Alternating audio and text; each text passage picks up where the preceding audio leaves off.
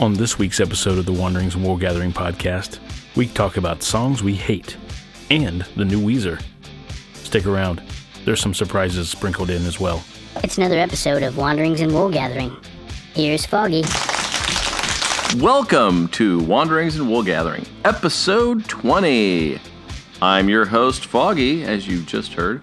And with me, as always, JPP and T-Bags. Good evening, fellas. Good evening. Good evening. Hey, give T-Bags another intro. Say T-Bags again. Welcome, T-Bags. T-Bags, too hot for TV. Yes. And then just for me personally, just say T-Bags again. T-Bags. It'll loop through the whole thing. T-Bags, too hot for TV. I was going to whisper it so it'd be hot, but whatever. A nice little splat there at the end for you. Let's just move past that. You asked for it. Yeah, true. I love it. Thanks, Paul. Hey, you're welcome. This is what happens when Paul has too much downtime. That's right. Absolutely. That's right. Got snowed in. It helps. Well, gentlemen, how are things going? Good. Had a lot of time to play with some toys, as you heard, so that's a good start. Yes. Nice. Yeah, I'm doing well, and this weekend was pretty relaxing, so I won't bore you with my stories, but it was nice to just be able to be creative. I'm going to bore you with my stories. Please do. Because, not that it's really that important or exciting or anything, but, you know, for me and for Tony, we are on the doorstep of Lent, so it's just a couple of days away. And so, at this time of the year, every year, it really gets me into that contemplative state. You know, where you're thinking about what you want to do. It's, you know, it's a time of sacrifice. It's really kind of reevaluating your life, those kind of things. So, typically, a lot of Catholics give up something. Yep. As sacrifice, because that's a logical thing to do. Right. And I was thinking about what I was going to give up, and then it just seemed so self-serving. You know, oh, I'm going to give up sugar. Well, what's my ulterior motive? Well, I'm going to lose weight. You know, so it's like, what am I really doing? And so I'm not going to do that, because a few years ago, I did something. Instead of giving up something, I added something to my plate that helped, and I went onto everybody's Facebook page, all my friends, and I would write a nice note, some kind of something where they just tell them what they meant to me, or, you know, giving them some positive vibes moving forward. And I did that one per day, every day of Lent, and so that went really well, made people feel pretty well. So the other day I was thinking, you know, in my job as an assistant principal, most of what I do is give bad news to kids. So I'm thinking, okay, you know what, I'm gonna write a note to various kids and just with some encouragement. And then, you know how things go, and as an educator, you're always trying to better yourself and find new things. And I read this quote by a guy who changed a school, and he said, "You have to feed your teachers or they will eat the children." Yeah. And so I shifted my focus. I'm thinking, you know what, now I'm going to do the same thing I was going to do for the kids, but I'm going to do it for the teachers. That's great. And I thought that was kind of a cool thing. And then today, we went to Mass in Lafayette, and for those of you who don't know, we're in Kokomo, so I don't typically go to Mass in Lafayette. But the cool thing about Catholicism is no matter where you go in the world, it's the same Mass everywhere you go. There's no pomp. Well, there's some pomp and circumstance, but for the most part, it's the same. You get the same readings. It's the same schedule of events, the whole thing, no matter where you go in the world. So everywhere we go, we never miss Mass, and we've gone in Vegas and Toronto and Cincinnati, and, you know, no matter where we are, we go. So we went to Lafayette today, and this priest just, like, totally knocked my socks off. He had, like, a British accent. He was really fast speaking, so good. And one of the things he was talking about was being spiritually blind. And I think you could really expand that to anything in your life, being blind to the things that are good for you, that keep you off the track. Yeah. And he talked about digging a pit. And you do things that keep you from being positive, doing the things that you want to do. And the pit gets bigger and bigger and bigger. And he said, before you know it, it becomes a domicile, and you get comfortable. And you just start to inhabit that place. And you give up you become spiritually blind. You don't see the things that you should be doing. And I thought that was really interesting. Yeah. With moving forward, it's just like all those things kind of culminate into one thing. So for me, it was really an enlightening weekend, and it's really setting me on the right path as we begin Lent here in a couple of days. So Yeah, I think good weekend for me as far as that goes. that's awesome. I think that, well, first of all, I remember when you did write all of those things on people's Facebook page and little notes through email or whatever it was, because I remember getting one from you, and that's awesome. I love that, feed the teachers or eat the children. I've never heard that before. That's very cool. And then it's funny because when I said I was creative this weekend, it's along similar lines. Like, I keep saying I'm going to do something more publicly, writing wise, and try to better myself a little bit more. And so I've been working behind the scenes to put together a blog that has some structure to it, that is it's Music Mondays, Tech Tuesdays, Weight Loss Wednesdays, Miscellaneous Thursdays, and Fitness Fridays. So building in a couple of things that I need to do with weight loss and fitness. But I'm not the only mid-40s person overweight trying to get through, so hopefully somebody can read something and it'll help them. But Hey, you talking to me? You looking at me? I'm looking right at you, Paul, Yeah, on this. well, No, I'm just preaching kidding. to the choir, bro. But that is, I did it and timed it with Lent because, one, I tend to stick to things longer when I have that kind of purpose behind it, And then two, You mean that Catholic guilt? yeah, well, we'll call it purpose. Whatever it takes, man. Whatever it takes. Whatever it takes, right? And but yeah, that's the idea behind it, was to really align it with that, because also our trainers at work will talk about how it takes 6 weeks to really make a habit and all that stuff, and you're looking at 6 to 7 weeks of Lent, and so if at the very least, if the habit I get is purposely writing underneath categories, that's a great thing. If I actually get to where I'm losing weight or gaining muscle or feeling better or anything like that, that's great. But ultimately, I'm hoping that by putting it out there publicly, I can connect with people and build relationships outside of, just the ones that I have in these circles here. So kind of along similar lines. So I love that we're both adding something to our plate, hopefully for a more positive, experience. Yeah. Well, the key for me is it doesn't have to be positive for me. It could be brutal for me, and that is even more Sure. the point, right? But it's going to, hopefully somebody else will feel the good. Yeah, absolutely. There's always a reward in discomfort and struggle. Yes. Yeah. And I don't know if either of you have read up on David Goggins at all, who was a former Navy SEAL and lost a ton of weight and had a hole in his heart, had surgery, and was still swimming pretty deep and could have died, but he overcame that anyway. His whole mantra is you grow through that suffering, and so I've been following a lot of his content and ordered his book. I'm waiting on that to come, just because it's easy to get comfortable. It's easy to get stuck in a mindset where, oh, it didn't go my way, and the life sucks, world sucks, blah, blah, blah, and all that kind of stuff. And it's just, you just have to take a step back and just really reevaluate. It's like, okay, look, the roof's over my head. Things are not that bad. There's people that are going through 20 times worse than what I'm going through, and here I am miserable. F that. Yeah. So, it's a daily reminder that, your brain can really choose to make you want to go down a particular path, but what it comes down to is you just have to, put yourself in check and rise above it. So, now, of course, I won't elaborate too far, but I haven't practiced in religion, in my life overall. I've dabbled here and there, and I certainly don't have any problems with, I'm not a person that's going to say, oh, you're religious, well, I don't want to talk to you or anything like that by any means. We all have ways that we have to lift ourselves up in life. But I have participated in Lent before, for the practice of it, and the ritual of giving something up or making a deliberate change and trying to see what the outcome has been. In the past, it was giving up caffeine. It was tough. I was able to do it. And then, this year, I really thought about maybe doing something with it. Of course, diet's always a quick and easy one to gravitate toward, but I need to make it deeper. And so, given the loss that we had this year and stuff too, I want to make it something that becomes kind of a learning lesson with that path of loss, and then what you gain through, that reevaluation and that new normal, if you will, like I talked about last week. Yeah, that's great. Whatever, mindset that you're in, that you're trying to just further yourself or better yourself. who's to cast stones at that? You know what I mean? Mm-hmm. And it doesn't have to be under the pretense of religion, because certainly there's plenty of people that we all know, and myself included, that you can do things under the guise of religion and don't even really get very far. Right. So, but real quick, to go back to David Goggins for a second, because it's funny, everything you guys are saying.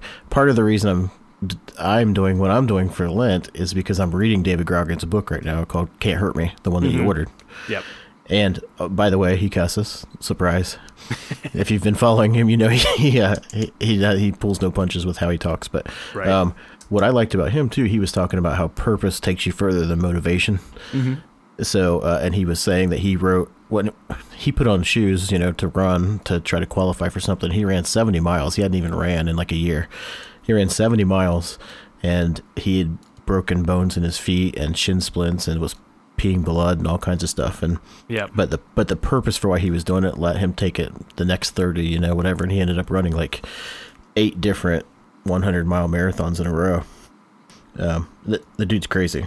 If you have a chance, Jesse Eisler wrote a book about him originally. That's where he kind of came out of the woodwork, talking about he brought him into his home for 30 days, and David basically said, no excuses. Whatever I say, you do it. They were out in below zero weather. He had a newborn baby, had it strapped to him inside of his coat, and they had to go jog for several miles, And it's like, my wife's not here. He's like, I don't care. We're going jogging. Figure it out. So, that kind of stuff. It's great. It drives home that point, too. And one of the key things he said, this is the last point I'll touch on, he said, when you feel like you can't do any more, your body's at 40% of its capacity. You have 60% left to go. Mm-hmm. And so that really drove home to me to quit whining and just get off the couch and, get busy. So exactly. Yeah, he's cool. Steve, you're you probably work out more than any of us on this podcast, but when he decided to set the world record, like pull up, record, I think he did, Paul, you can correct me if you know this exact figure, but it was over like 4,100 pull-ups in a day. I say it's about right. What? Yeah. Yeah. Oh my Lord. Imagine your arms after that. I think he did like 3 a minute on average or something. Did you say 4.1? 41, yeah, 4,100. 4.1 is my record. Oh, my decibel's off, sorry. Yeah. Holy God, that's amazing. And I was proud of 2.5. Yeah. Anyway, I think there's actually video of him. I think they videoed it for the record, so if so, I'll throw that in the show notes. Groovy. Yeah, Very man. Cool. All right, wow. We are getting ourselves in a good place, fellas. That's right. Yes, we are. Maybe we can track this as we go each week. Just comment on where we are as far as our Lenten projects and betterment going forward, and maybe we can keep track, and people can keep track of us. That'd be cool. Yeah, let's do that. Awesome. Well, now that we're all hopeful and everything, let's talk about hate. Yes. So, was this yours, right, Paul? Yes, that's me. We're going to do the Weekly Challenge. And we went through a process of finding, 5 favorite songs, and we all kind of cursed and moaned under our breath about how tough that was. It's easy to pick songs, but then it's like you got to narrow them down. I went the opposite route. What songs drive you crazy? What songs do you not like? And hate's a strong word, but there are things that about a tune. It could be the song itself. It's an earworm that you just can't get it out of your head once you hear it and you're not a fan of it. It could be a personal experience that anytime you hear that song, it reminds you of that, and you just, I got to get away. Several different examples. So, I wanted to draw from those type of experiences and see if you guys had any top 5 that, rang those type of bells. Now, I understand we have some listeners' submissions, which, hey, awesome. That's great. And it's funny when you pick songs you hate. Oh, I got this one. I got that one. There's no stories with them, but I'm interested to hear what some of the listeners' feedback is on this particular category. Yeah. Yeah, we got a bunch of different write-ins from some folks. Ryan Freeman, he came to me with Take Me to Church by Hosier. Wow. I could see him not liking that, actually. I know Freebird. Yeah, Freebird's awesome. And I could see that, too, where it could be a 50-50 thing. You either absolutely fall in love or you hate it. Yeah. And his wife gave me one as well. This one really took me back. I was like, oh, that's interesting. And she hates Message in a Bottle by Police. Wow. You think you know a person. Exactly. You do. Yes.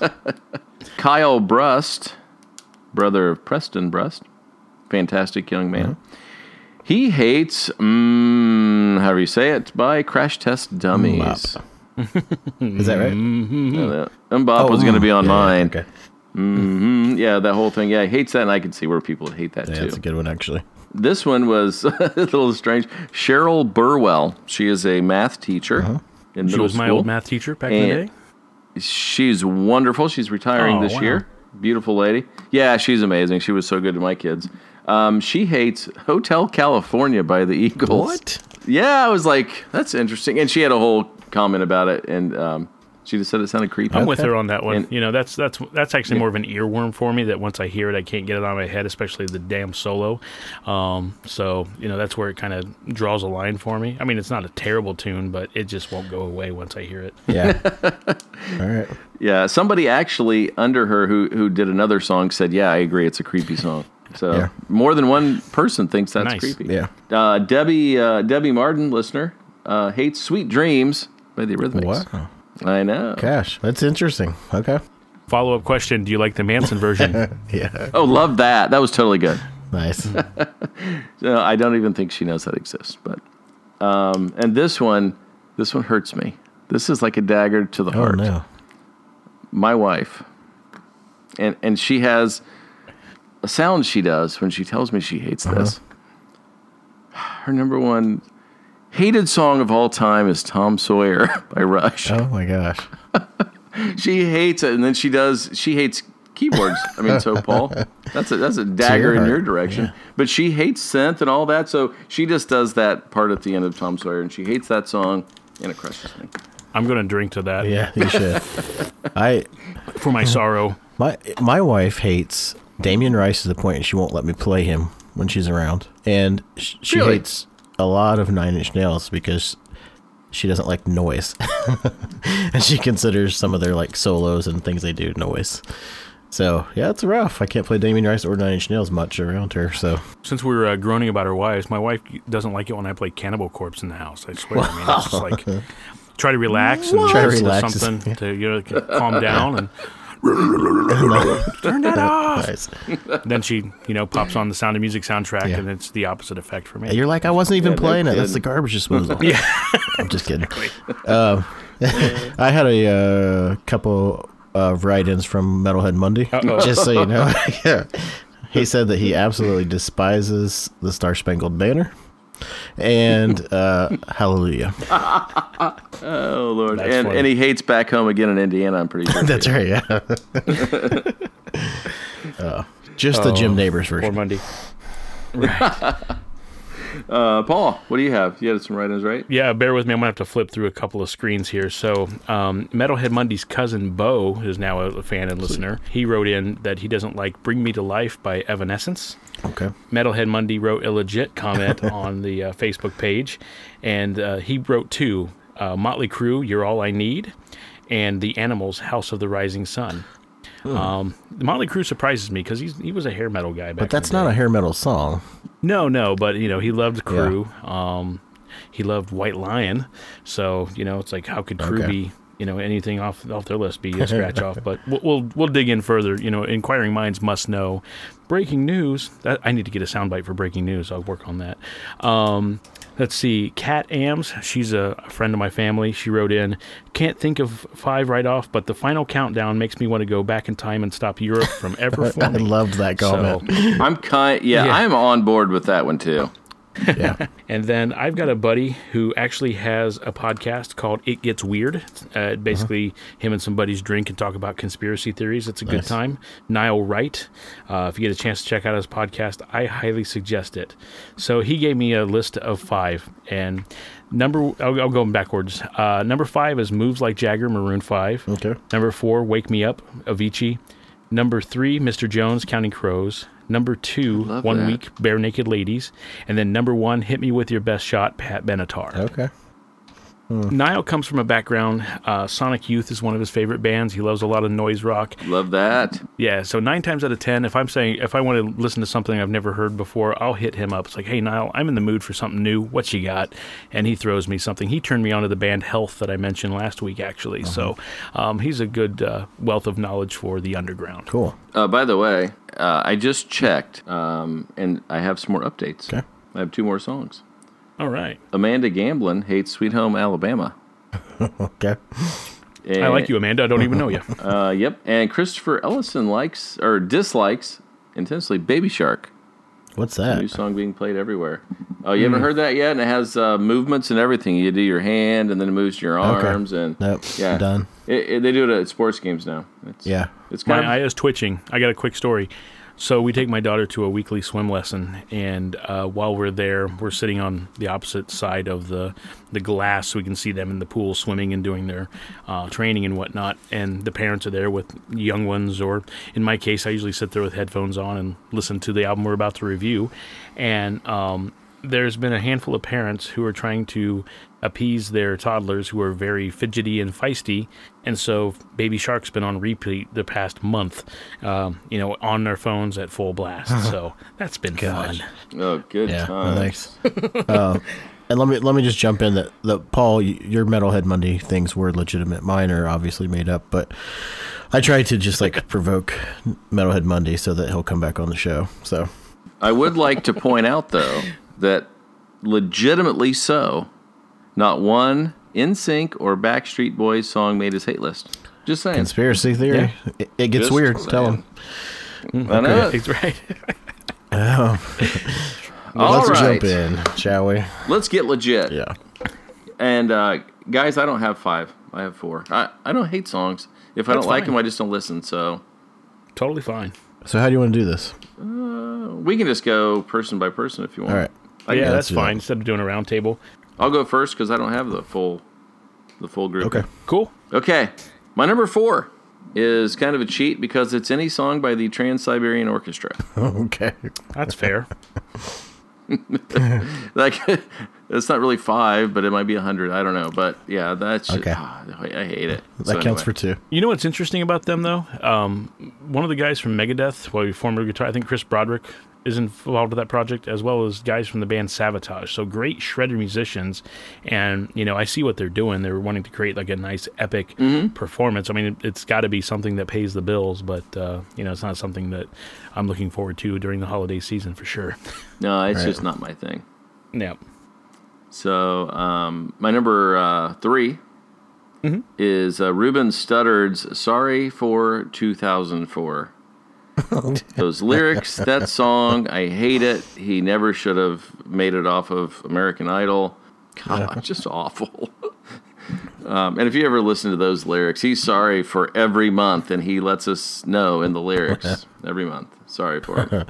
And they make up 2004, apparently. Great. I'll have to check that out. So, okay, so my number 2 most hated song is Bound 2 by Kanye. He had me at, I want to F you hard on the sink. After that, give you something to drink. Step back, can't get spunk on the mink. I mean, damn, what would Jerome think? Holy shit, that's awful. Yeah. And that video is so, it's just like somebody had a handheld camera and made it. It's just awful. I hate the whole thing. And if somebody's going to tell you they're a genius, they better not write those lyrics. Right. I'm with you. I'm picturing the finest poets sitting in their recliner chair. I wish I would have concocted such Right, phrasing. exactly. Oh, man. You mean sink and drink and mink and think rhyme? What? Oh, man. Yeah. Yeah. Yeah, that was an easy one for me. That probably was my number 1. Just so awful. But anywho. So, my number 1, and this is really this one really ticks me off sometimes. So, you kind of joked about the Star Spangled Banner. I have a serious pet peeve when people sing the national anthem, and it's usually pop stars. and typically it's female, but they decide that they have to add runs, and they think they're on American Idol, and they've got to make it their own. Yeah. You don't make the national anthem your own. You just sing it beautifully. And when people try to do that and they make it a 5-minute song and they're all over the place, I hate that. It's just brutal. Just sing the song. I'm with you. So Fergie's version is gold? Is that what you're saying? Oh, that was beautiful. Second only to Roseanne, which was just gorgeous. The best reinterpretation of that was when they took the part when she was saying Banner, and they pitch corrected it and then put it over Smash Mouth's All-Star. Wonderful. That's great. Yeah. So that just drives me crazy. And then you highlight that when we were in Canada and we watched the singing of their national anthem, and it was beautiful and everybody sang it along. It was like, this is how it's done, people. But anyway, that's it. Oh, hey, that's a great list. You've done your job. I'm pissed. It's not even my list. But I already hate these songs you hate by proxy. Well, I'm going to give him a slow clap for the fact that he just really drilled into the specifics. Yeah. It didn't turn into a giant laundry list of, oh, this drives me crazy, F this, F that, and papers flying or anything. It was just short and to the point. So what are you saying here, Paul? That I need to follow suit? No, I'm just saying it's a tough challenge. It is. And, as a musician, there's a lot of things that I get, a lot of pet peeves with. So I really had to work hard to whittle this down. Oh, wow. Mine's actually fairly short to the point too, because you know what? That was the hardest part of this challenge. I think is that it's hard to figure out what it is that I hate because I don't listen to what I hate. Same, right? So it's not like I have a catalog of things to go to. It's like what do I avoid the most, or if it comes on, what makes me, crazy. So I'm gonna start with my honorable mention, just as a kind of a callback to a previous episode. So, Teabags, you're ready for your list? Is that right? Yeah. Teabags, too hot for TV. I love it. And please note that too hot is TWO. That's right. I want to drive that. By the way, is he brushing his teeth at the end of that? Is he squeezing toothpaste? Is that what I'm hearing? Inquiring minds must know. He's squeezing something. Okay, so I love that intro, Paul. Thank you. That cannot change. So as a callback to a previous episode, but I do hate it. Had like a whole cover by Buck Cherry. Is my honorable mention. But why? Oh, do tell. Yeah, I don't know how to tell anybody anything. Just listen to it. Enough said. Yeah. Okay, so then I try to go with a few categories here, like why do I hate things and what can I make different. So topping it off at number 5 was "Baby" by Justin Bieber. And I think that just that encompasses all the repetitive kind of pop song and putting some sort of love thing on some kid singing it that doesn't have any experience with love and blah, blah, blah. It just everything about it. And then I watched the video and it made me twice as mad. So, so Justin Bieber. How did I forget that? I grew up with a daughter who loved that. Oh, that's true. I had to take her to Camp Rock. And I looked across the lawn, and all there were dads sitting down because they had to take their daughters to this crappy concert, and we all just looked disgruntled. Oh, I'm frightened. Yeah.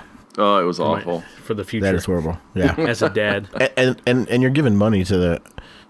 I mean, of course, I wouldn't handle money well either young, but you're giving money to somebody that then you just know is... just a dick as far as the public persona goes. So anyway, moving past that, "Achy Breaky Heart" by Billy Ray Cyrus. Oh, that should have made my list. It should make everyone's list, personally. I see I was watching the NWA movie, and when people protest and they burn the NWA records, why can't we just burn records because they're bad?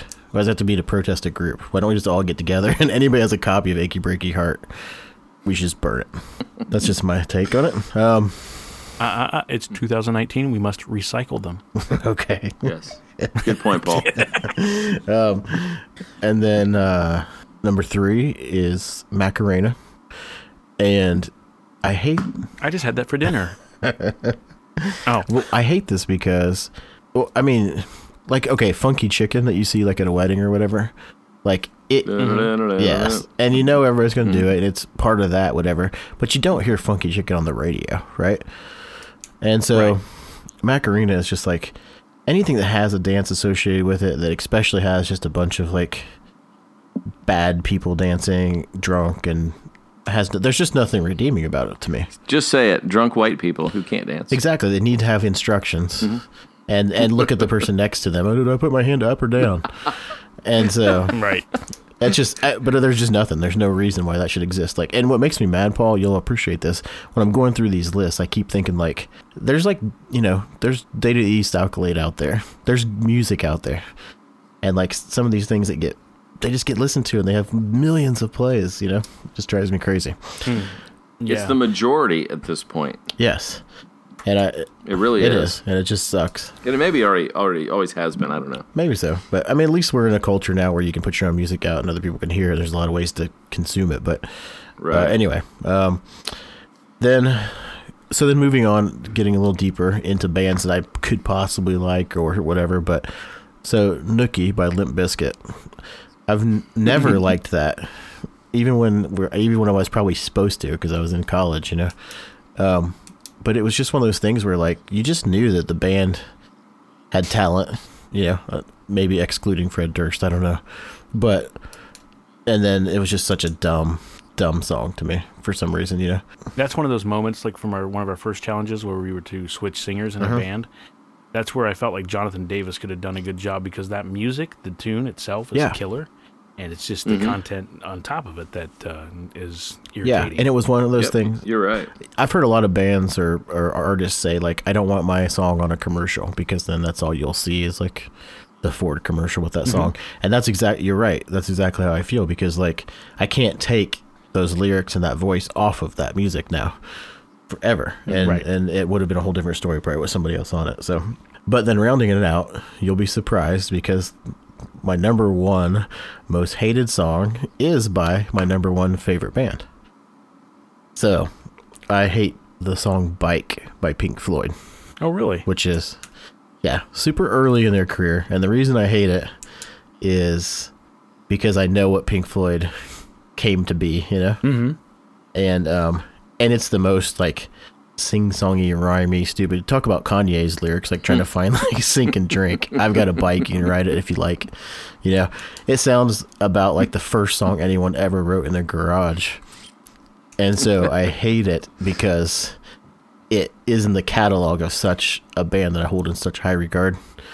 It's almost like sometimes when someone dies, they'll put something out that shouldn't have been put out because it was a demo, or there's a B-side that they just need to fulfill some sort of record contract, and it's just not worthy. Right. Granted, it's not the same iteration of Pink Floyd, but still it's in their catalog. And so every time I go back, I wish, man, if I had this kind of same caliber of music, but, in one more album. But I can't have that because that album had Bike on it. So there you go. Ouch. Yes. That was a good list. That was a good list, yeah, for sure. Well and there's valid reasons for all of that. Now it's just going to make me sound like a curmudgeon, and I just hate everything. So that's okay. Great. By the way, I didn't mention this person, but Brian Vinson said he hates everything that's new pop. So I didn't list that because it's not really a song. It just encompasses everything. Fair enough, that's new. Yeah. Fair enough, true. for sure. True. All right. Is it my turn? I want to hear your intro music. Oh, I don't have a soundbite for me. I'm my own soundbite. JPP in the house. Oh, sorry. Tony and I are going to come up with one for you. Yes. Cool. I'll work on that. Awesome. I created kind of a list, and this is kind of dated in terms of the tunes because they were at a time when I was so heavily immersed in playing out, working record stores, working music retail, music shops, things like that, where I was mostly exposed to these earworms and things that were kind of, getting under my nerves and irritating me. A lot of the pop stuff that's out today, I just tune it out. My daughter likes some music from some prominent YouTubers. They release albums based off of their, hey, I've got 200,000 subscribers. I can release a CD and sell that and make some money, and it's terrible. So that goes without saying. So I'll just go through this list, and I've got a couple honorable mentions, and I'll explain those there at the end as well. So number 1 is Tub Thumping by Chumbawamba. Oh, yeah. When I was at Ham Booty, that was quite a requested tune. People had no idea the name of the band or the song. Hey, what's that? I get knocked down, but I get up again. You got that? Y'all got that? I had stacks of singles behind me, and, when you're in your 20s and you're realizing, I've only got one shot at this life, and I don't want to spend my life and have my retirement plan based off of the sales of this one single. And you find yourself questioning, do I quit now? Do I just write it out and find another gig? That was one of those kind of moments in my life where I realized I'm not going to spend the rest of my life at Ham Booty. The inverse of that, I was actually working at another record store for a different reason. Hootie and the Blowfish's Hold My Hand is one that really gets under my skin. And the reason being is when I was playing a lot of guitar and playing out, I would get asked, hey, can you play this song? We're obviously a metal band, and that's not in our repertoire. And it's like, what is it, too difficult for you? It's 3 frickin' chords. No, it's not too difficult for me, but it's not in the vein of what we do. So you want me to be like, everybody, hold my hand. All right, here we go. So, those moments were very frequent in the mid-'90s, to say the least. Santeria by Sublime.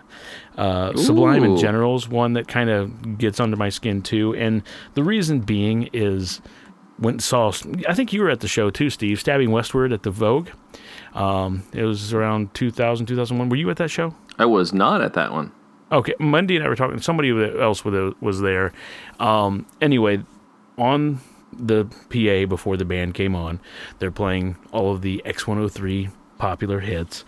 That song came on, and it just really drove home the, I guess, market that really loved that song. I mean, there was about 4 or 5 guys that were completely inebriated, screaming that at the top of their heads, and then they start just bumping into each other, and then that ended up heading over my way, and then I get caught in the shuffle, and 2 other buddies of mine get caught in it too, and next thing you know, we're involuntarily moshing to a borderline ska song, and I'm just trying to get out of it and just stand and wait for Stabbing Westward. So anytime I hear that song, I think of that moment, and it's like, where there's alcohol, there's going to be guys that get fired up over it, and next thing you know, I'm limping the rest of the day. And so that's one on my list. Can I stop you? Yeah. Well, I just wanted to say that if any novel opened with like the phrase, and we found ourselves involuntarily moshing to a ska song or something, like, I'm reading that whole book based on that line alone. It was the best of times, it was the worst of times. Okay, sorry. Note to self, write that book. Right. Yeah, that's right. I have one purchase guaranteed. Yeah. Okay, go ahead. Sorry about that. Oh, no, you're good. The next one is Semi-Charmed Life by Third Eye Blind. I mean, why not? That's definitely an earworm. When I was going to college, that was being played a lot from the dorms. Super catchy. Full blast. Yep. Yes. Okay. The last on the top 5 list is Jesse's Girl by Rick Springfield. Yeah.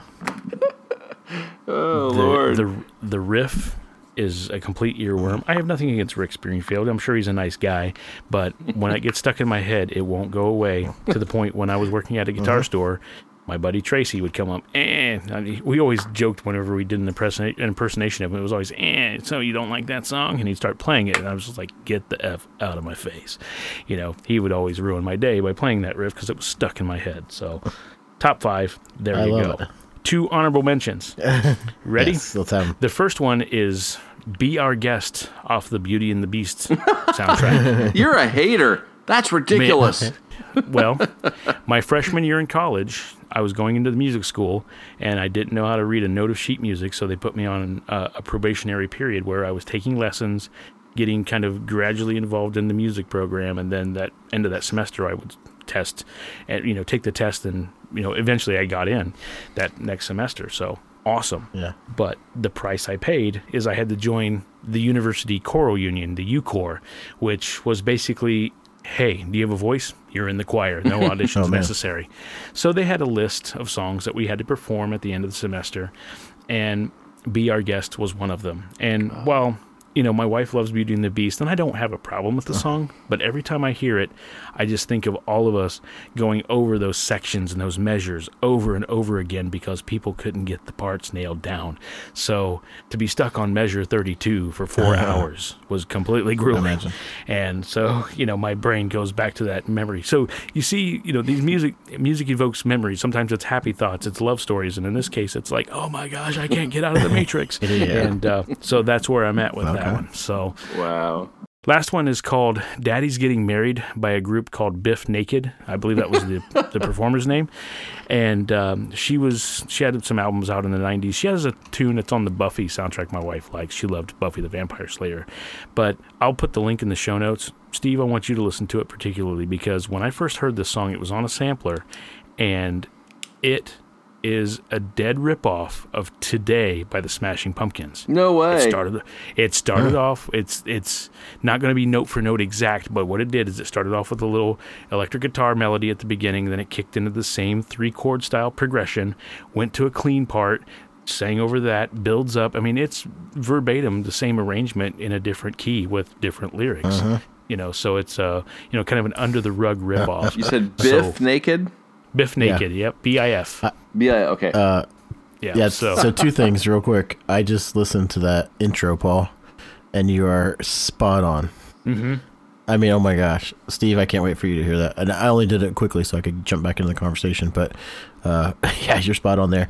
And then with Jesse's Girl, did you guys know this? This blew my mind when I found this out. But you know how one of the big lines, because it's funny, is the point is rather moot or whatever? Mm-hmm. Do you know that means like, it doesn't mean that people think moot means like the opposite of what it really is, actually. Typically, people screw it up and they say the point is mute. They say mute, but then which is totally incorrect. It's moot, not mute. And then they think moot means like not arguable, like, or it's not. What's the word I'm trying to look for here? This is really going poorly on my end, but moot. Yes, thank you, that one. But moot actually means subject to debate. It means like debatable. It's a point that's open for debate. Instead of like the point is really moot, or the point is rather moot on that, which how that even got written into a song, I don't know. But anyway, that just blew my mind because for years I based my definition of that word on that song, and I would think, well, that's a moot point because that's closed, done, but it actually means open for debate. Rick, thank you for corrupting the education system for all these years. Yes. I can't wait to get to Biff Naked now. I may have to just end this show. Get on it. Goodbye, folks. Yeah. This is so weird. Paul, you were talking about how like a song gets stuck in your head. Mm-hmm. I have no idea how this got in my brain. Last night, we watched the fights and they got over super late. So we didn't go to bed in like 2:30 or 3, which for me is just ridiculous. Mm-hmm. Right. But I kept waking up and repeatedly the lyrics, "You can't see California without Marlon Brando's eyes," just was popping in my head over and over. And those lyrics from Eyeless, I think I listened to it when I was working out the other day. Had no reason to pop in there, and I kept waking up to it, and it just ruined my sleep all night long. So dumb. Well, thanks to my daughter's playlist that we listen to in the car and just, random intervals, things will be in my head when I wake up without me having any rhyme or reason. And one of which, one of the more recent Muppet movies, the first one of the newer ones, they did a chicken rendition of F.U. from CeeLo Green or Gnarls Barkley, how they did that. It was like, this stuff. And so she loves that, and we've listened to it repeatedly. And so 6:30 in the morning on last Tuesday, I woke up, and that's in my head. I'm like, oh, great. So. Yeah. That's classic. Yeah. So this is my life for a few years. The next morning, make her a bunch of eggs and tell her that you ate the band. And there's no more albums coming out. Right. Sorry. You're going to have to listen to my music now. There you go. Parenting for the win. There you go. Excellent challenge, Paul. Good work. Hey, thanks. Good. I like that. I think my challenge for next week, I think we can probably get some people to weigh in because I think people are going to feel pretty strongly about this. Okay. Weekly challenge. That sounded satanic. That's what I love about it. It's like the most innocuous thing sounds evil. Well, I didn't want it to sound like me. You know what's funny is how many times have you said innocuous lately? Well, I just did once. Yeah, and I just wrote that in my notes for Weezer. Did you? Isn't that crazy? Yeah, I did. Huh. I'll screenshot it for you if you don't believe me. Must be kismet. Is. All right. So anyway, here's the challenge for next week. We actually talked about it a little bit in our thread Yeah. when we were texting. So I just had to put the parameters on it. So what we're going to do is we are going to create the ultimate band. Yes. And that band will be made up of from anywhere. Well, no, we're going to do limit of 5 musicians. Damn it. To make up your band. I know, Tony. Sorry. And you can't add 10 extra. Okay. Tony's got a violin section on the side. I don't know. But so it's 5 members. You don't have to have 5. You could have 4 if you're going to have a clean group. But no more than 5. And you've got to have the 4, I would assume. But create your band. Made up of any musician, alive, dead, doesn't matter. Okay. And bring it to us next week. Groovy. Okay. I can do that. Challenge accepted. I need a sound bite for that. For what? Challenge accepted? Yes. Yeah, for sure. Ooh, oh, that's good. I mean, this is so easy. I can just tell you right now, it's going to be Rush and 2 guys to hand them instruments. So, I mean, done. There you go. I'm working on a way to surgically fuse people together so I can still get everybody in. It's cyborgs. Yeah. That's going to be great, Tony. Frankenstein's brother. Thanks. No, I think it's actually going to be kind of an easy. I think we can probably all name a couple musicians for each thing, like right now. Yeah. Sweet. Yeah. Cool. All right. That's it. We'll put it out online. Okay. And see if we get some takers to join us. Sweet. I like it. Fantastic. All right. That brings us to Weezer, the Black Album. Review. I feel like I need to tip you off first. It's all right. What's it time for, Paul? album review? Darn right it is. Yes. So this is continuing Weezer's love of naming albums after colors. This comes off of the Teal album, which was their album where they did a lot of covers, which was not super popular with us, but other people did love that one. And I think Toto's Africa that they covered was a huge success, and I think people generally like that. And they did Aha and things. So it did get a pretty warm reception. And it's only been since 2017 since their last album. And this one, the Black Album, came out. What'd you guys think? I think it came at a right time with the challenge. How's that? Good point. Hit it. I'm going to jump in just because most weeks I will take the backseat and be the last person to weigh in, but I didn't go song by song after I got through this. And I was just seeing if I was valid in what I was thinking. And so I went through a couple of blogs that I really like, and Consequence of Sound, which I love that site. Mm-hmm. They said it best. In one line, they said, it's like watching a friend that you love make a really bad choice. Ouch. I know. That's kind of how I felt. And so my own synopsis on the whole thing was basically like, as someone who can love a song for lyrics alone, I felt like I was left like hungry still for something. And as someone who appreciates music, I was left angry. So my ultimate score was a hangry 2.5 on the album. Would love it. That was a good score based on what you said. Mm-hmm. Yeah, I mean, well, when I listened to it, when we were talking back and forth too, only a few songs were out, and then the whole thing came out. Right. And so there was some redeemable music quality, I think, in there every once in a while, but it just was not enough for me to like it or want to listen to it again. Yeah, I got you. Paul? Cool. My turn? All right. So I did something completely off the wall, and I wrote notes and actually wrote myself kind of a statement on my review. I had time to do that. Considering the album was only 37 minutes long, it freed up my schedule to expand on my information. So I will I won't pull a Teabags, but I will pull a move similar to Teabags and kind of give a summary based off the songs. Sure. Can't Knock the Hustle. I wrote down tight, poppy. Number 2, Zombie Bastards, I wrote Sublime, ? Because it had that, for the title, I would have thought something a little more edgy, but it was like, you zombie bastards, blah, that kind of stuff. So it definitely wasn't the direction I thought it was going to go. High as a Kite, the drums were really good, had a nice dry sound to it, very vintage flair. Living in L.A. was heavily produced, reminds me of the band Fits and the Tantrums, lots of reverberated vocal in there. Piece of Cake has a Ben Folds vibe to it.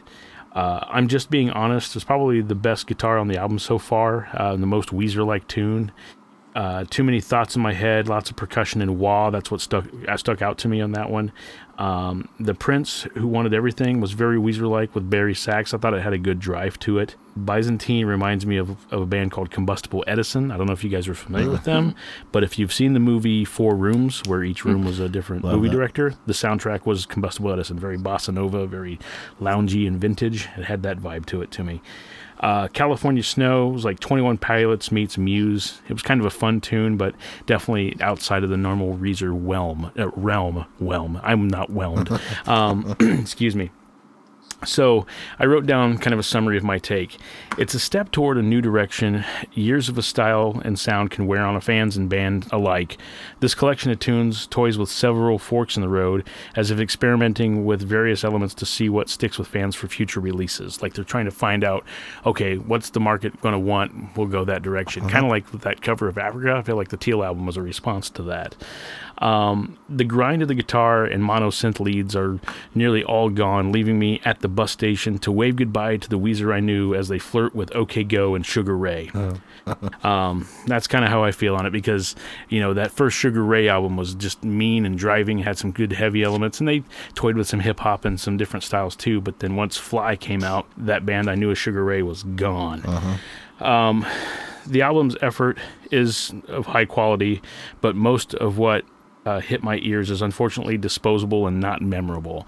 And I even listened to the White Album, which was the album prior to this, and that was kind of the end of that era of Weezer to me, where they still had some of the gritty guitar and some of the raw nature of what we knew as Weezer. So it's like they said goodbye to that, and now they're moving on to a new direction. So that said, it's kind of like we've had this discussion before. Artists want to evolve and do what they want. It's kind of like a relationship, It's like I have friends in the past who I hung out with that we had a good time going to shows and listening to drum and bass music or electronic music, but ultimately they went a different path, and I found myself wanting to go to college. And it's not that I don't like him anymore, it's just we went our separate ways to pursue other things. So I'm going to have to wave, hey Weezer, good luck on your journey, maybe we'll meet up again. But as far as this album goes, I feel like it's a complete disconnect from what I was used to from them. And it's not me saying I hate them or anything like that. It's just, it's a new era for them, and I just don't think I'm going to follow it. So I'm going to give it probably about a 2.25. Probably won't revisit it. That's a good review, actually. Thanks. Yeah. Yeah, that's better than what I did. So I'm just going to say ditto. And no, I'm just kidding. Oh, man, I had a lot of similar thoughts. And what you said at the end, and I've said it before in basically justifying my position that a band can transform and change and be something different than what they were, and following that. And it's a good thing for me. And people who complain, I think we've talked about this with Metallica before, where people say that, they hate the new stuff. They love and I get it. Now I get it more. Because the band, and it's interesting too, because when I listened to this album, and this is where I came up with Innocuous, to me it's an innocuous pop album. It's so simple. If I didn't know it was Weezer, it would be hummable and interesting and okay, but nothing that I would gravitate to.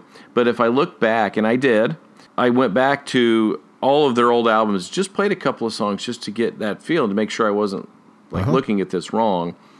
But this is an example of a band who over time has just transformed little by little by little to where they are now. Yeah. And now is a place that I don't love. Yep. By any means. And if you would listen to the first album to this one, it's drastic. It's huge.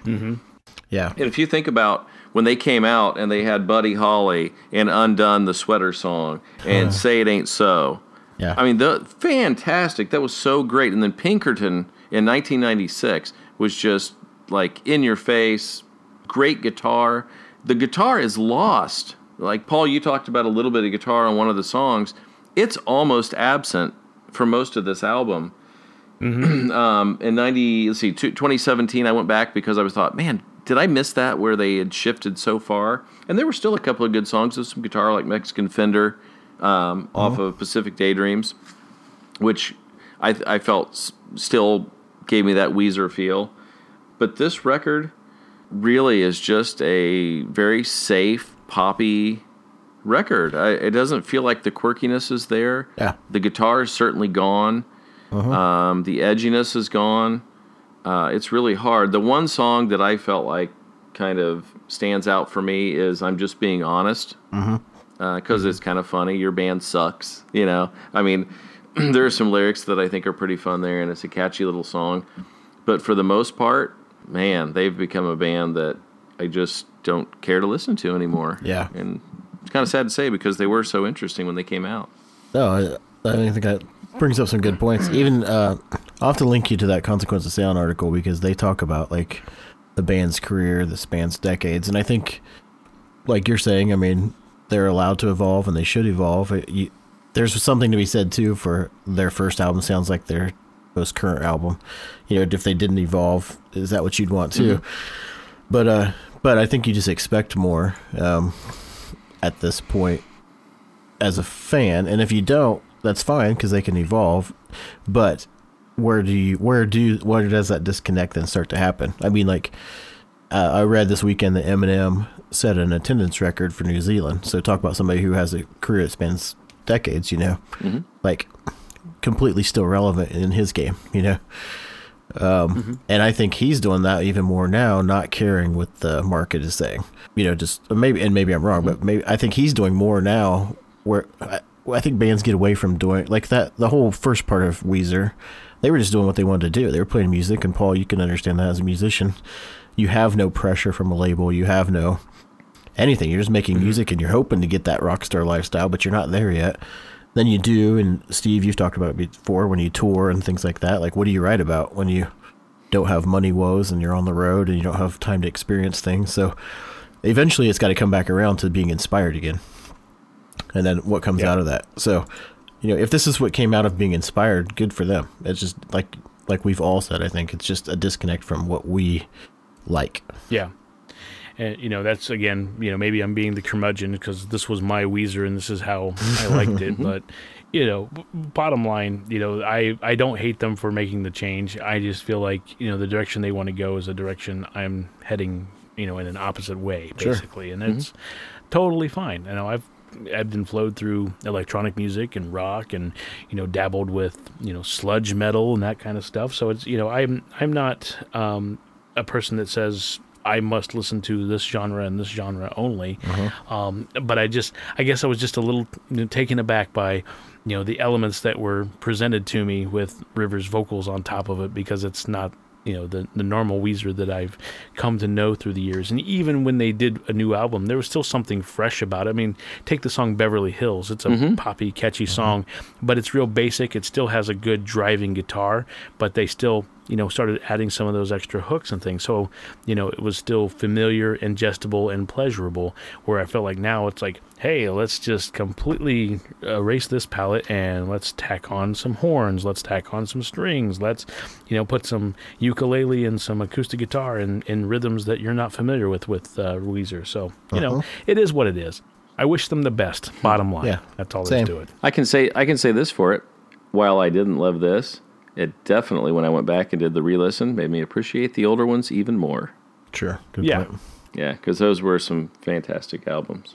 So. And I will never forget the day I went to Karma Records with a couple bucks in hand, and I got the Blue album from them, the first one, and, you know, listened to it, you know, basically front to back, and looked in the liner notes, all that good stuff. I completely immersed myself in that album.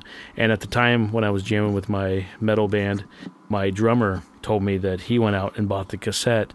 And he said, I normally wouldn't go for a band that's popular like this. He was into some underground goth stuff, but he said there was the drum fill in Undone, the Sweater song, that doop-gat, he's like, that sold me on that tune. He's like, I just had to rewind and listen to that repeatedly. So they had little hooks and elements that just people could gravitate toward, and it would suck you in. Even if it wasn't the whole song, there was moments that they did that were just gold. So Right. Agreed. All right, so that wraps that up. I think, 2.5, 2.25, and I'll probably slide right in there with Tony with a 2.5. All right. That one song saved him. Yeah. Cool. Yeah, that's a pretty fun song. And next week, the cool thing is we already have our review for next week, and I'm really excited about this one. We're going to be doing Amanda Palmer's new record. Yes. There will be no intermission. So I'm really excited for Nice. that. I'm hoping that's going to be something special. What was her last record? Do you guys know? Off the top of my head, I do not. I'm wanting to say it wasn't that long ago. It might have even been last year. Seriously? Yeah. If that's the case, I missed it. I follow her. Hang on. Looking it up real fast. I'll look, yeah. 2017. Okay, so 2 years ago. Pianos. She's on the 2-year clip. That's good. Yeah. Excellent. Okay. Sweet. This concludes our Album review. And this next album is 20 songs. So we're going to be going from a 35-minute record to 20 songs. So There goes my weekend. Sweet. the number, this is crazy. If you look at these, there's 1 minute, 10 minutes, 37 seconds, 6 minutes, 40 seconds. They're all over the place. This will be interesting. So I'm kind of excited. Yeah. It'll be fun. She's always got interesting stuff, and there's a video that's pretty interesting. I can't remember what the song is for, but I'm not even gonna say anything about it. I'm just gonna post it in the show notes. But it's a very interesting artsy video from one of her albums, probably in the last 5 to 10 years. Nice. Cool. All right. So, fellas, let's catch us up. What have you been listening to this week? What's going on? As we discussed earlier in the week, Weezer launched the first 4 tunes, and I was just like, what's happening? I need to cleanse my eardrums a little bit and get into some stuff with a little more edge that I was looking for. I went through kind of a vintage kick, old industrial noise band Godflesh. I don't know if either of you have listened to them much at all back in the day. J.K. Broderick. I didn't listen to Godflesh specifically, but he has a new project that's been out for a while called Jesu, Jesu, and it's got the heavy guitar like Godflesh, but it's kind of airy and melodic and very interesting. It's got kind of an upbeat feel with the dark sludge at the same time. It's a lovely contrast. So I've been going through and listening to a lot of that discography. Came across a video on YouTube where he collaborated with a couple of other bands, and Revolver Magazine filmed it. It turned me on to a band called Nothing, which was also really cool. It's kind of a grindy indie rock kind of sound. And what's funny is it has kind of an upbeat tone to it, but the lyrics are dark as hell. Like they have a song called "The Dumb" or "The Dead or Dumb," and it's kind of a nice little contrast to the way things are sounding. But just a great listen. Their first 2 albums are really good, and as I got into the other albums, I didn't get a chance to dig as deep, but I'm enjoying everything I've heard so far. So just called Nothing. Definitely check them out. With that, I was also going through the rabbit hole of You Might Like. Came across a band called True Widow. Their self-titled album was really good too.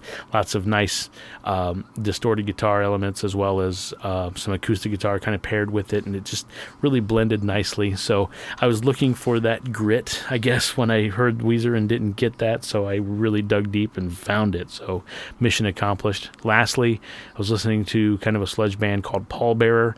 Really ultra slow tempos, really just cool vibe and sound. Found some videos of them playing live. It's always fascinating to see, especially when they're doing something so slow and something I wouldn't have the patience to play myself, because I'm finding myself waiting for that next beat, and it's like I just need to get something that's kind of in rhythm with my heartbeat here just to keep moving. But they do it well, and just great thick wall of guitar sounds and great bass tone as well. So anything that you find from Pallbearer, you can't go wrong. Nice. Okay. Excellent. I just pulled up Nothing on Apple Music, and so I've got it loaded up when I get to work tomorrow. going to pop that in first thing in the morning. Check it out. Awesome. Very cool. Yeah. Thanks, Paul. Hey, no problem. Teabags! Well, Teabags. Too hot for TV. yes. Will never get old for me. It's already old for me. Well, too bad, man. Just kidding. Love it. When I say too bad, it's TWO. Anyway, so Metalhead Monday, through that text string that we all had going on, got me listening to some old Tori Amos. And so Little Earthquakes, Under the Pink, and Boys for Pele especially. I mean, I like a lot of stuff she did, and Boys for Pele, a lot of that was recorded in New Orleans, and there's a lot of that kind of feel too, with the kind of jazz band and some horn sections and things like that. So, yeah, that was a really, really fun trip down memory lane there, because I had time, I was working, and I probably made it through all 3 albums while I was working. So, and then Meg Myers, who I love and I've mentioned before, I follow her on Instagram, and she was saying how much she liked this band called Low Moon, and she was posting about that. It's L-O Moon, and it's a self-titled album. It's really good, pretty interesting. The cover art's cool. And then my friend in Atlanta, Jason, but we call him Fruity, he always finds good stuff for me. And Paul, you'll want to check this one out for sure, but it's a band called Hyper. Okay. I'd never heard of them, but it's very good electronic music. Cool. And then somewhere along the lines in my playlist, and I had forgotten that they did this, but How to Destroy Angels, which is basically, Trent Reznor and his wife and Atticus and Rob Sheridan. They did a song called, they did a cover of Is Your Love Strong Enough? And it was for, I think, the Girl with the Dragon Tattoo soundtrack. But nice, yep. It was the first time I had heard Trent's voice in a while, and it's very subtle in the background towards the end, but Mara Queen, his wife, does a really good job of covering it. So it was one of those things I just was like, oh, I completely forgot about that. It was really good to have pop up as a surprise. But other than that, that's it. And then, like I mentioned earlier, I'm reading that Can't Hurt Me by David Goggins, and it's a pretty recommended read if you don't mind the F-bomb dropped every other word. Very cool. No, I certainly don't, because you read his story and where he came from, and you see why he does so much. But man, no, the Tori Amos, you mentioning that, I definitely need to dig back into that as well. I remember seeing her twice in the 90s. Saw her at the Murat in the actual theater. Mundy and I were in the balcony. She had an upright piano and just fantastic performance, and then caught her on a double bill with Alanis Morissette, actually. Oh, wow. She was the reason I went to the show, actually, and we stayed for Alanis as well. And that was a good band, good show. I mean, Alanis wasn't something that was my favorite at the time, especially with the songs that were just nonstop on the radio. You couldn't get away from it. Didn't put it under songs I hate, because I definitely didn't dislike them. They were just a little too, they put the thumb on me too much back then. That's what I'm trying to say. Yeah. But I will say that the indoor performance of Tori I enjoyed much better, just because when you're doing an outdoor concert, sometimes piano gets washed out, especially with the crowd. Yeah. And it was just harder to hear. But I enjoyed both performances, and definitely need to pull those out of my stack of CDs and give those a listen again for sure. In fact, when the first album came out, Little Earthquakes, I actually tried to work on an arrangement of Winter for guitar, and it was something that I kept working on, but I just couldn't quite get it the way I wanted to. So maybe I should try that again sometime. Yeah, that's a great song. And then, Steve, I'll get to you here in 1 second, but I wanted to say on the one you saw at the Marat, did she have, I saw her there too, and she did one where she had the piano in front of her and a harpsichord behind her, and she would switch. Yes, that's the one. Yeah, that was a great show. Yep. Stevie? You guys were there and didn't even know it. Yeah. You did. You just reminded me that I hated ironic, because nothing in the song was ironic. Well, that's a rather moot point, Steve. Don't you mean it's a mute point? That's right. That's a clever rouge, Tony. It's like Ray Yane. Oh, man. Okay, Stevie, what are you listening to? Nothing. All right, so that's the show this fun. Oh, no. I really have just a couple of things to say. I wasn't listening to a lot, other than, seriously, when I talked about listening to Weezer and then going down that rabbit hole to all the old ones, I spent a lot of time listening to those old records. Okay. And so that was a lot of what my week was, other than some podcasts. And so, a couple cool things. I started following this podcast. I'm going to give them a little shout out called Crowding the Plate. It's a Major League Baseball podcast. And so I won a jersey from them this week, which was a lot of fun. Vlad Jr., he's good chance he's going to be the, I would suspect, up for the Rookie of the Year if everything goes as has been going with him. So that was really cool. They've mailed that out. Hopefully I'll get it here in the next couple of days. I'll post that on Twitter.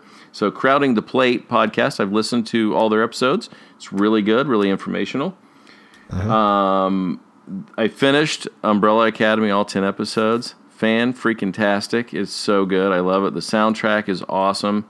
Cool. Just watch for that. Visuals are good. Story's good. It is not like the book was. So those people who have to have it exactly as the book are complaining and whining. But you know what? Sometimes things just don't work in movies or TV like they do in a book. For sure. And perhaps the murder magician just didn't work in the TV show, and so they found another way around it. And I found it satisfying, and I really liked it. So hopefully everybody go check that out. Yes. And then the other thing was really cool. Slipknot this week, a couple days ago, put a post on with a clock ticking down, and the barcode that has gone all the way back to their first record was there, and there was a spot that said share your location. You click on that, and it gave you the coordinates of the nearest venue for their upcoming concerts. And so they will be at the old Deer Creek, the Ruoff Music Center, and the countdown should be sometime tomorrow night. So I'm hoping at the end of that time we'll get the when their tickets are going to be on sale. And it had another date on there, which was 8/19, so I assume that means that will be the release of their new record. Cool. So that was kind of a fun way that they did it, because everybody was like, what does this mean? What are these coordinates? What's going on? So I put them in, and yeah, it definitely was Ruoff Mortgage. Yeah, nice. That's cool. That was really fun. Did you get a chance to listen to that band Lipsnot that I sent you the album cover for this They week? are so tasty. Love that group. Super smooth. That's so funny. Those grooves are just aftertaste. oozing. Oh, gross. So here's a question I wanted to ask real quick before we wrap Sure. up. You're talking about new podcasts. Either of you, are you disturbed when you go onto your podcast app to find something new to listen to, and the top 5 to 10 are usually based on murder? No, because in our house, my wife loves those murder mystery shows. She is engrossed. They're intriguing, and that's why people like to listen to those things. Yeah. I don't know. I guess I didn't see anything wrong with it. No. I always just joke because my wife was watching Lorena Bobbitt's documentary this weekend, Ooh. and we watched the Ted Bundy tapes, and then she's watched Snapped before, and I'm just like, Okay. are you getting ideas? Yeah. Are you studying? Can we just... You said murder. And that's... But then you said Lorena Bobbitt. That wasn't murder. But that it was- pretty but much that's, was. Yeah, exactly. But it definitely killed something. That's what I'm for saying. sure. I mean, King Richard's dead. But it was Killed one member of the group. one member. You know what's funny is when you mentioned that, it's difficult to find listenership, and so Sure. my wife watches Dr. Phil every day. She is like totally into it. Well, he has a new podcast Yeah. every day. Have you subscribed to my podcast? Fill in the blanks. That's PHIL. But it's like every day he went out in the audience and held their phones and showed them how to get on their podcatcher and find fill in the blanks. Like, do you really need to do that? Was it... I mean, do you really need more coverage? You need to take control of your life. Was it fill in the blank, like PHIL? Every time he has to spell it. Yeah, we get it, Phil. Yeah. No, but, I mean, he's a businessman. That guy... Oh, he's so smart. I mean, he Yeah. is so smart and so rich, but it's just like, we get it. It's over the top. Stop. He was great on Rogan's podcast recently, by the way. I need to listen to that for sure. He is Yeah. he is great. I mean, the dude is smart. He knows what he's doing. He's a great businessman. But Yeah. I'm just like, come on, can you throw me a few listeners? Exactly. Yeah, I hear you. All right, gentlemen. That wraps up another awesome week. Next week, we will be reviewing Amanda Palmer. And our challenge will be putting together some super bands made up of anywhere from 3 to 5 members. And I'm sure we'll have some more awesome stories. Excellent. Right. Great, guys. Hey, everybody, we will see you next week. Bye now. Call us punk rock.